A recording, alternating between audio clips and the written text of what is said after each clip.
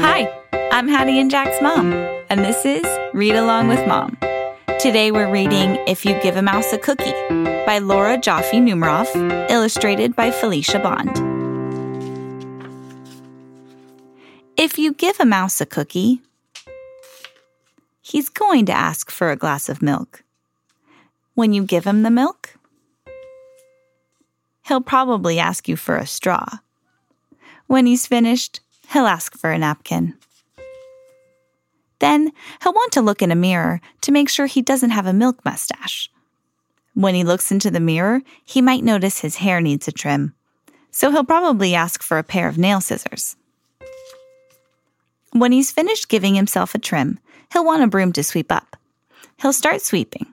He might get carried away and sweep every room in the house. He may even end up washing the floors as well.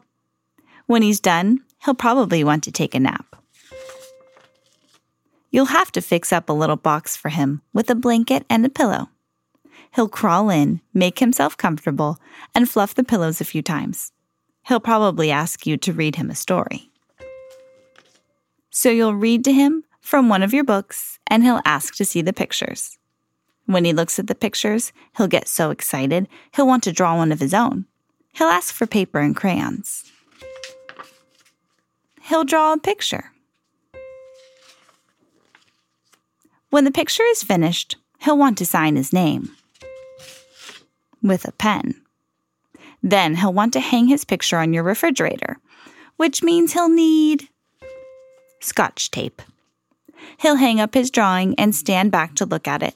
Looking at the refrigerator will remind him that he's thirsty. So he'll ask for a glass of milk.